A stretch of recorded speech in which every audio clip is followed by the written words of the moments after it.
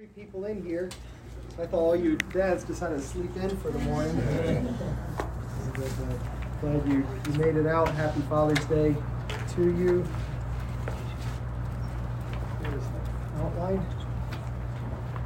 It's good to have the Bonzers with us again this Sunday. And we're down here for little Tegan's birthday, I believe. So it was yesterday. So I'd like to invite you to turn with me to John 14. Thank you to Paul and David who covered for me the past 2 weeks, brought the word, ministered to you very well. And, I'm excited to get back into John. And, we are in John 14 now. So let me ask you, when was the last time that you were troubled by something?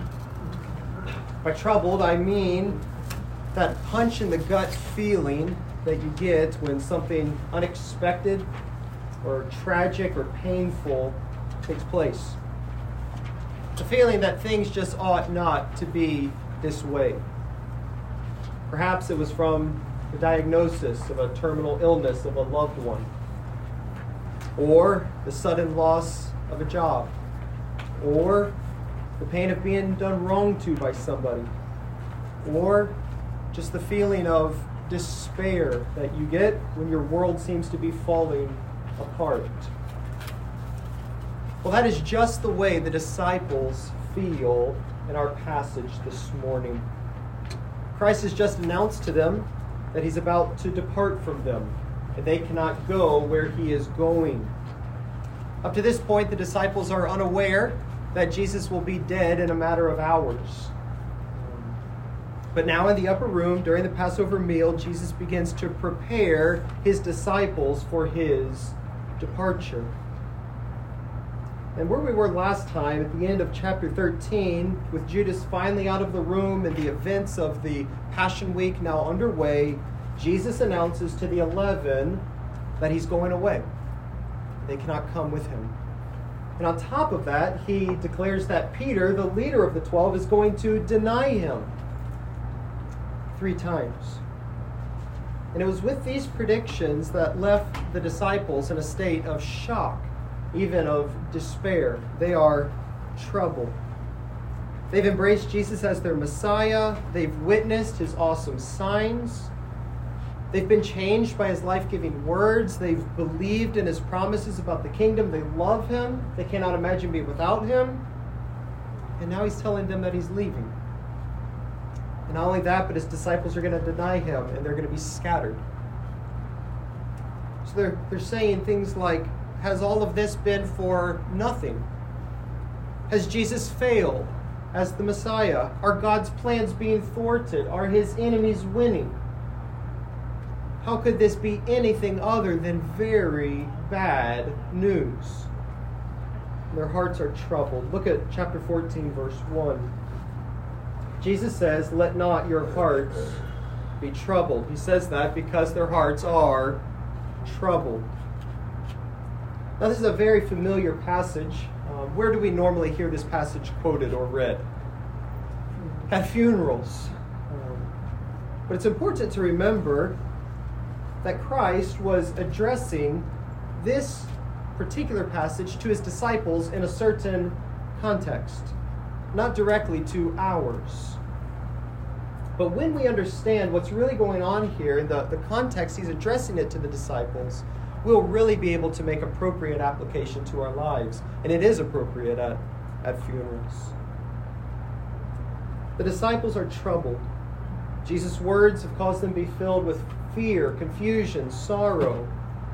But now he wants to teach them that they do not need to have trouble about anything that he said to them. In fact, it's actually to their benefit that he go away. But why and how? And that is our text this morning. In verses 1 through 6 of chapter 14, we are going to get 2 remedies for hearts troubled by the departure of Jesus. 2 remedies. The first remedy that Jesus gives is the commandment that his disciples are not to be troubled. He says, let not your hearts be troubled. Now, it's possible to read these words as a sharp rebuke, like, stop being troubled, you ignorant disciples. It's also possible to read this as a trite consolation, like, tell somebody who's in sorrow, just stop being sorrowful. It's okay. Things will turn out. That's not what Jesus is doing here. Yes, he is giving them a commandment, and he is redirecting their emotions, but he's doing it with the aim of strengthening and comforting them. So let's investigate this commandment a bit further. It is first a command of comfort. He says, let not your hearts be troubled. We've already seen this word troubled a few times so far in John. 3 times actually, and each time, who was the one who was troubled? It was Jesus. He was troubled at the tomb of Lazarus. He was troubled when his hour had arrived. And he was troubled with the presence of Judas in the room who was about to betray him. So all 3 occasions, Jesus is troubled. But if Jesus is troubled, then how in the world can now he direct his disciples for them not to be troubled? Isn't that a bit of hypocrisy, Jesus? Here you are in all this trouble, and now you're telling the disciples not to be troubled. And the answer is that Jesus' trouble was proper, but the disciples' trouble was improper. You see, Jesus was greatly troubled because of the cup of wrath that he was about to drink. He was troubled by the horrors of the hour that he was about to endure.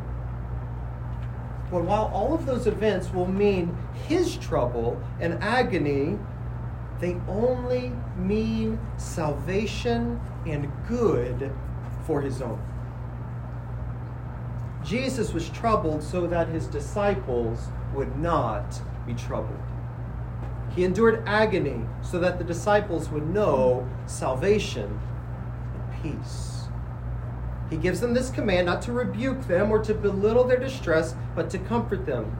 He is saying, as shocking as all that it is that I've told you, as horrific as all of these events will be, there's absolutely no reason for you to experience any trouble, agony, or distress. It is for your salvation and good.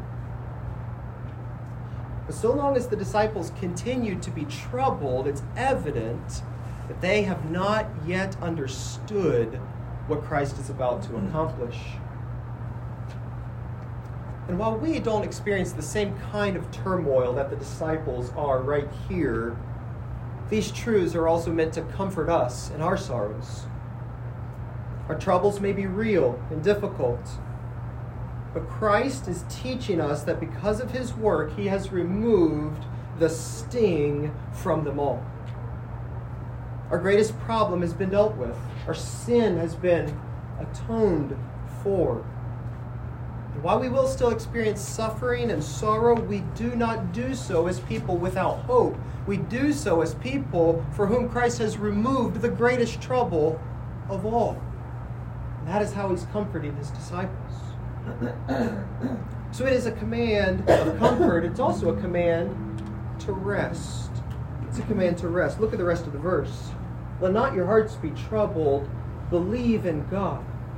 Believe also in me. The word here, believe, doesn't mean just mental assent. Believe there is a God. That's not what he's saying. It means to personally trust, to rely on. We read in the Psalms repeatedly of taking refuge in God, right?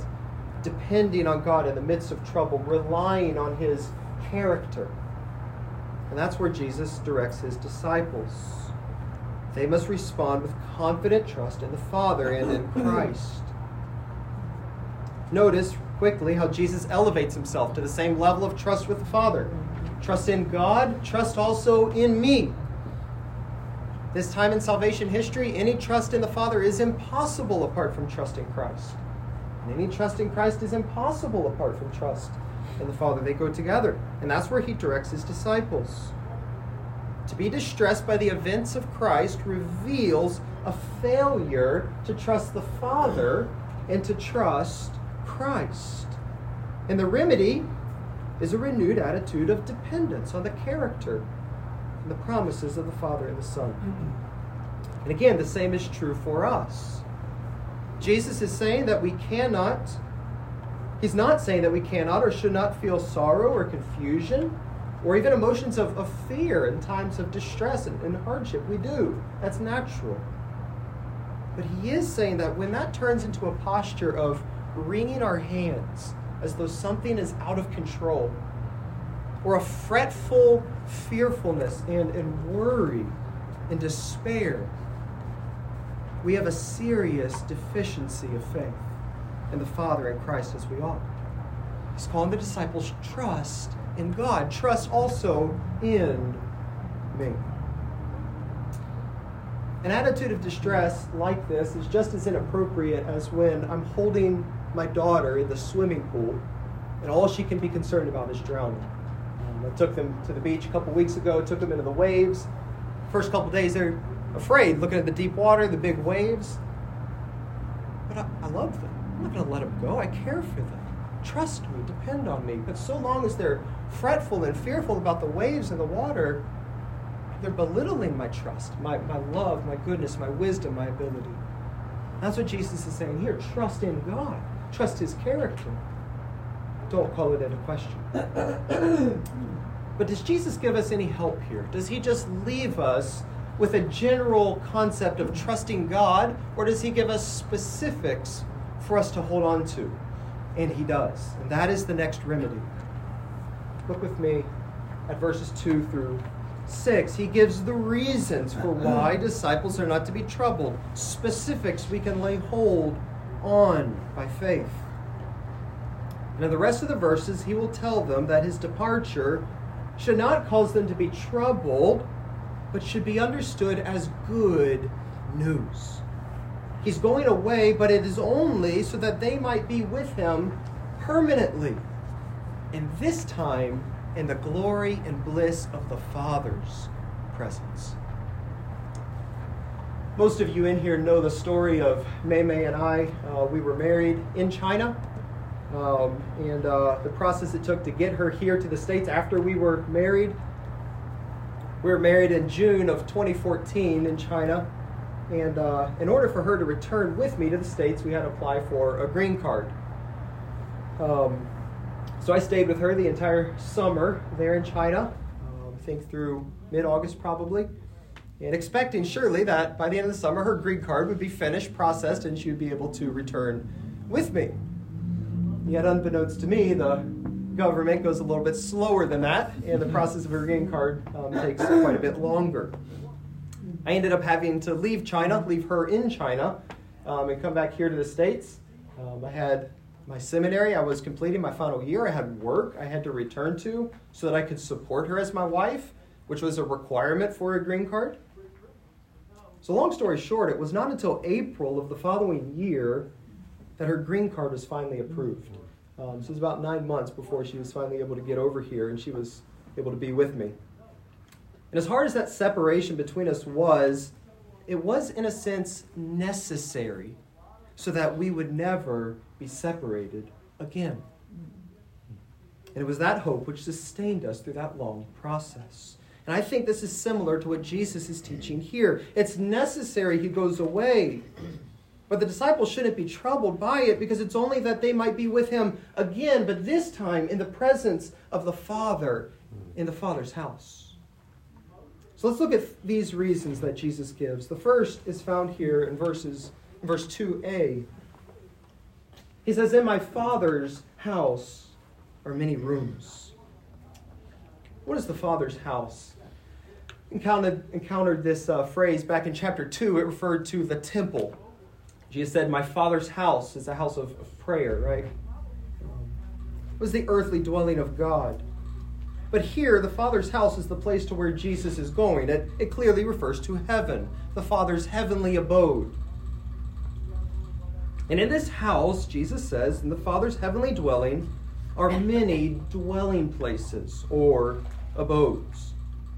Now, most of us are probably familiar with the King James rendering here. What is it? My Father's house are many what? Many mansions, right? There's songs about this, right? I get a mansion just over the hilltop. How many in here actually know that song? Anyone? A few of you? Okay. We get the picture in our minds of these massive, gorgeous houses with green manicured lawns and perhaps a fountain out front and wrought iron gates around it, and perhaps even degrees of mansions, depending on the reward you're going to be getting. That's not at all what this word means, or what Jesus is teaching here. The word simply means abodes, or better, rooms. The focus is not on the lavishness of the rooms, but on their abundance. Look what he says. There are many rooms. The picture is not of many individual houses, but of one large house with many rooms or many dwelling places in it. So I think Jesus is making 2 points here. Number one is that there is more than enough room to house all of Christ's disciples. There's abundant provision of space which is large enough for Christ's own, which can house billions of believers. Number two, it's not a hotel. It's a house. It's a home. It's a picture of one family. A picture of Christ in his Father's house. He dwells there with his Father, and it's large enough to bring all of his own into his family. It's the first comfort. It's the first reason they're to trust him and the Father. But next, the departure of Christ in the cross is to prepare a place for his own in the Father's house. Look at the rest of the verse. In my Father's house are many rooms. If it were not so, would I have told you that I go to prepare a place for you? There's a couple ways we can read that. There's the ESV, like I just read. I think the NASB has it a little better. If it were not so, I would have told you. For I'm going to prepare a place for you.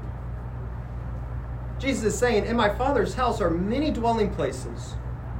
And if that is not true, I would have told you that there are no dwelling places. But there are many dwelling places in my Father's house. And I'm telling you this because I'm going away to prepare a place for you in those rooms. He implies that these rooms in the Father's house exist prior to his preparing a place for the disciples there. He says he's going away to prepare a place for the disciple in these rooms in the Father's house.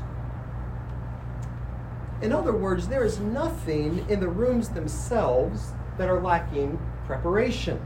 It's not as though heaven is in disrepair somehow, and Christ just needs to be up there fixing it up a bit before disciples can come.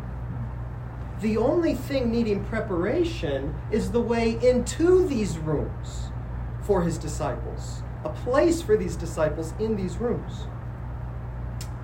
Now, how then does Jesus go to prepare a place? Where is he going?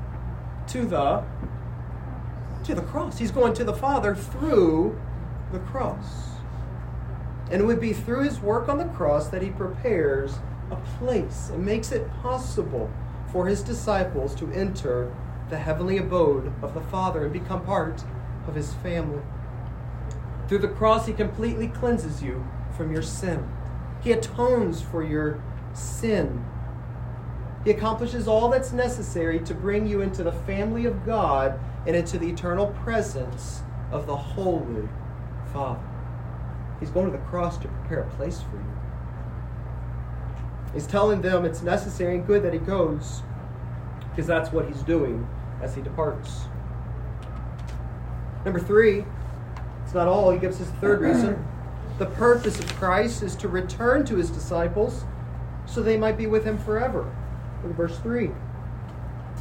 And if I go and prepare a place for you, I will come again and will take you to myself, so that where I am, there you may be also. Jesus now takes it a step further. The very fact that he's going to prepare a place for his disciples makes it clear that he was not done with his disciples. He was not departing from them, never to be with them again. But he will indeed return to bring them with him, to dwell with him in heaven. And in this verse, the focus shifts from dwelling in the Father's house to dwelling with Christ in the Father's house. He says, I'll receive you to myself, so that where I am, there you might be also. Jesus has come from the Father, and he's going back to the Father. But his mission and the Father's mission was that he would not return alone, but that he would return such that he would bring all of his own to be with him there. But why? What was he aiming at accomplishing? Look at the verse again. He says, so that where I am, there you may be also. We get this exact phrase again in chapter 17, verse 24. So go over there with me. Chapter 17, verse 24. What is Jesus after? What's his main goal in bringing the disciples to himself? Is Jesus praying in verse 24, Father, I desire that they also, whom you have given me, may be with me where I am. Exact same phrase. To see my glory that you have given me, because you loved me before the foundation of the world. The goal of Christ's work is not only the forgiveness of sins, it's not even only your entrance into heaven. Those are just the means into the ends. The ultimate goal is that we would be made to be with Christ, to gaze upon his glory, which he enjoyed from the Father. Or put it this way, the aim of the Father was to glorify his Son, so that many would come to experience the joy and the love and the pleasure that the Father enjoyed from eternity in his Son. And the aim of the Son was to glorify the Father so that people would come to gaze on his glory, which was none other than the glory of his own Father. That's what he's after. So what does heaven mean for you? What makes heaven heaven? Sadly, for many, it's not this. Reunion with loved ones, no sickness and death, the beauty and the pleasure of the place, all of those good, true things. But were heaven to be without these things and only consisted of the glory of Christ and the glory of the Father, would you be unsatisfied? Or if heaven were only those other things and lacking the glory and the presence of the Father and the Son, could you easily be satisfied? I'm afraid those in such a condition are probably not going there. The only ones who are going to heaven are those who love and long to be with Christ. Jesus' words in these verses are good news and great comfort to true disciples. But those who've never experienced Christ's goodness or his love or seen his glory now in this life, they will never long to see it in the life to come. This verse will provide no comfort for them at all. But for those of us who've come to love Christ because he first loved us, we long to be with him. And the promise in this verse will be the greatest comfort of all in our lives. I've been reading through Pilgrim's Progress, second time through now, with Evelina for our bedtime stories. And a repeated theme through the book is the longing of true pilgrims to be in the celestial city. It's what drove them through their journeys. But false pilgrims had no zeal to get there. They were content to hang out a while in Vanity Fair or to take a nap on the enchanted ground. But the difference between true pilgrims and false was that true pilgrims had come by the way of the cross. They had come to know the love of the King. That's what drove them to be with him. But the rest had not known his love. They had no love for him. Heaven is certainly a more desirable place than the alternative, but it was not what they longed for. The evidence that we've come by the way of the cross and have experienced the love and the glory of Christ in this life is that we desire to be with Him. As I was preparing this lesson, I was convicted how little I desire to be with Christ. How little these words actually comforted my heart. How easy it is to grow cold and grow contented with this world and to fall asleep on our journey. That's the danger in Pilgrim's Progress. They fall asleep. They never wake up. Why? Why do we do that? Why do we grow cold? If Christ is this glorious, if we've really tasted and seen, I think the answer is simple. To the extent that I neglect communion with Christ now, to the extent that I fail to behold His glories here, to that extent I will fail to desire to be with Him. We have to maintain that. To the extent that the world fills my focus and the world satisfies my heart, to that extent heaven will seem like a loss, or at least something a bit less desirable. And the call is for us to repent from stuffing our souls full of the world such that there's no room for Christ. No room for fellowship with Christ. The call is to spend more time meditating on the gospel than we do on Facebook. The call is to spend more time in focused prayer, praise, and adoration. It's not a call to leave the world altogether or leave our responsibilities in the world, but to live in the world as people whose hearts are set on being with Christ. That's the goal of Christ's work, that we be with Him in the Father's presence. But we cannot pretend that that is our desire and that is our coming inheritance if we have no experience of it in this life. We are deceiving ourselves. So that's what Christ is after. That's the goal of His work, and it's great comfort to believers. Come back to our text, chapter 14, verse 3. It says, "If I go and prepare a place for you, I will come again and take you to myself." Now, when He says, "I'll come again," what is He referring to? The majority of commentators, scholars, say that it's referring to the second coming of Christ. And certainly that's true. He's coming again to receive His own. But I think Jesus has something a bit more immediate in mind here. Look down in verse 18 of this chapter. He says, "I will not leave you as orphans. I will come to you." Same phrase. How's He going to come to them there? It is in the resurrection. I will come to you. I think He means that after making the preparations of verse 3, going to the cross, He will come in the resurrection, having accomplished all that was necessary for them to enter the heavenly presence with Him. Certainly we'll experience that at His second coming, but we experience it now through our death, right? That's what He told Peter, end of chapter 13, "You will follow me afterward." How? As Peter dies, death, martyrdom, follows Christ to the joys of the Father's presence.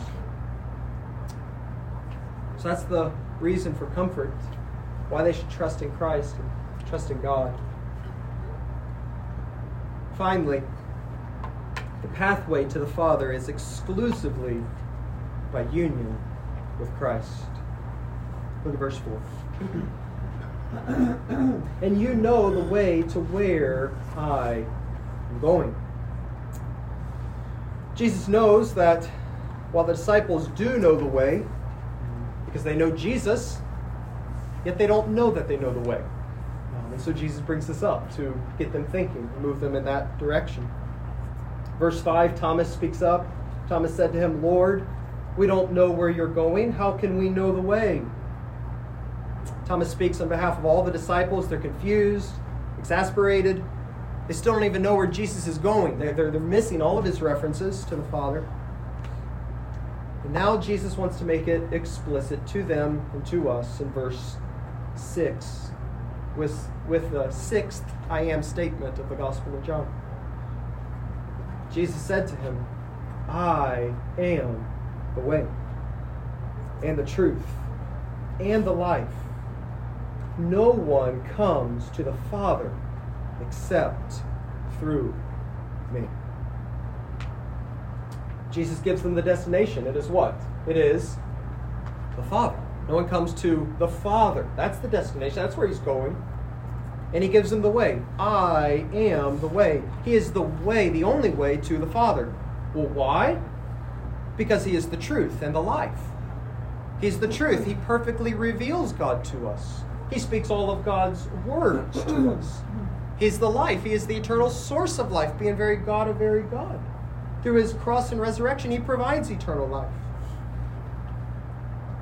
And as this, he is the exclusive access to the Father. There's no other way to the Father except in union with Christ. It's the only way you're getting there.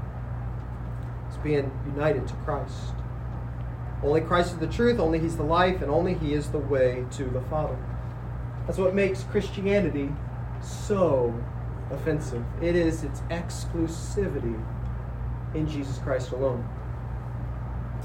At this point in salvation history, faith in Christ is the ultimate revelation of God, and the ultimate life from God is the only means whereby any come to the Father. And that's ours by faith.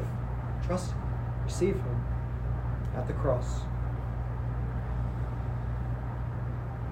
What are some implications, really quickly, for us from that, just the exclusivity, this statement? I'm the way, the truth, and the life. No one comes to the Father but through me. How should that impact us? What do you think? It's urgency. It's urgency. Sharing. It's good. It should fuel our evangelism, right? Unapologetic in our evangelism. The definite articles here are pretty clear. It's the way, the truth, the life. So we should be unapologetic in preaching that. There is no other way. That's right. It would be unloving to express that there is. Don't let anyone tell you that that is just a Puritan invention. Jesus speaks it here. He's the only way. He's the exclusive way to the Father.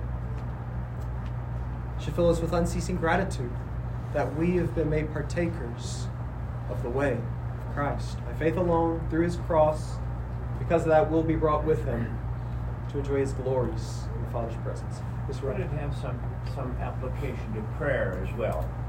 As we come to the Father in prayer, we come through Jesus Christ. We can't come any other way than through Christ, even to the Father in prayer. Amen.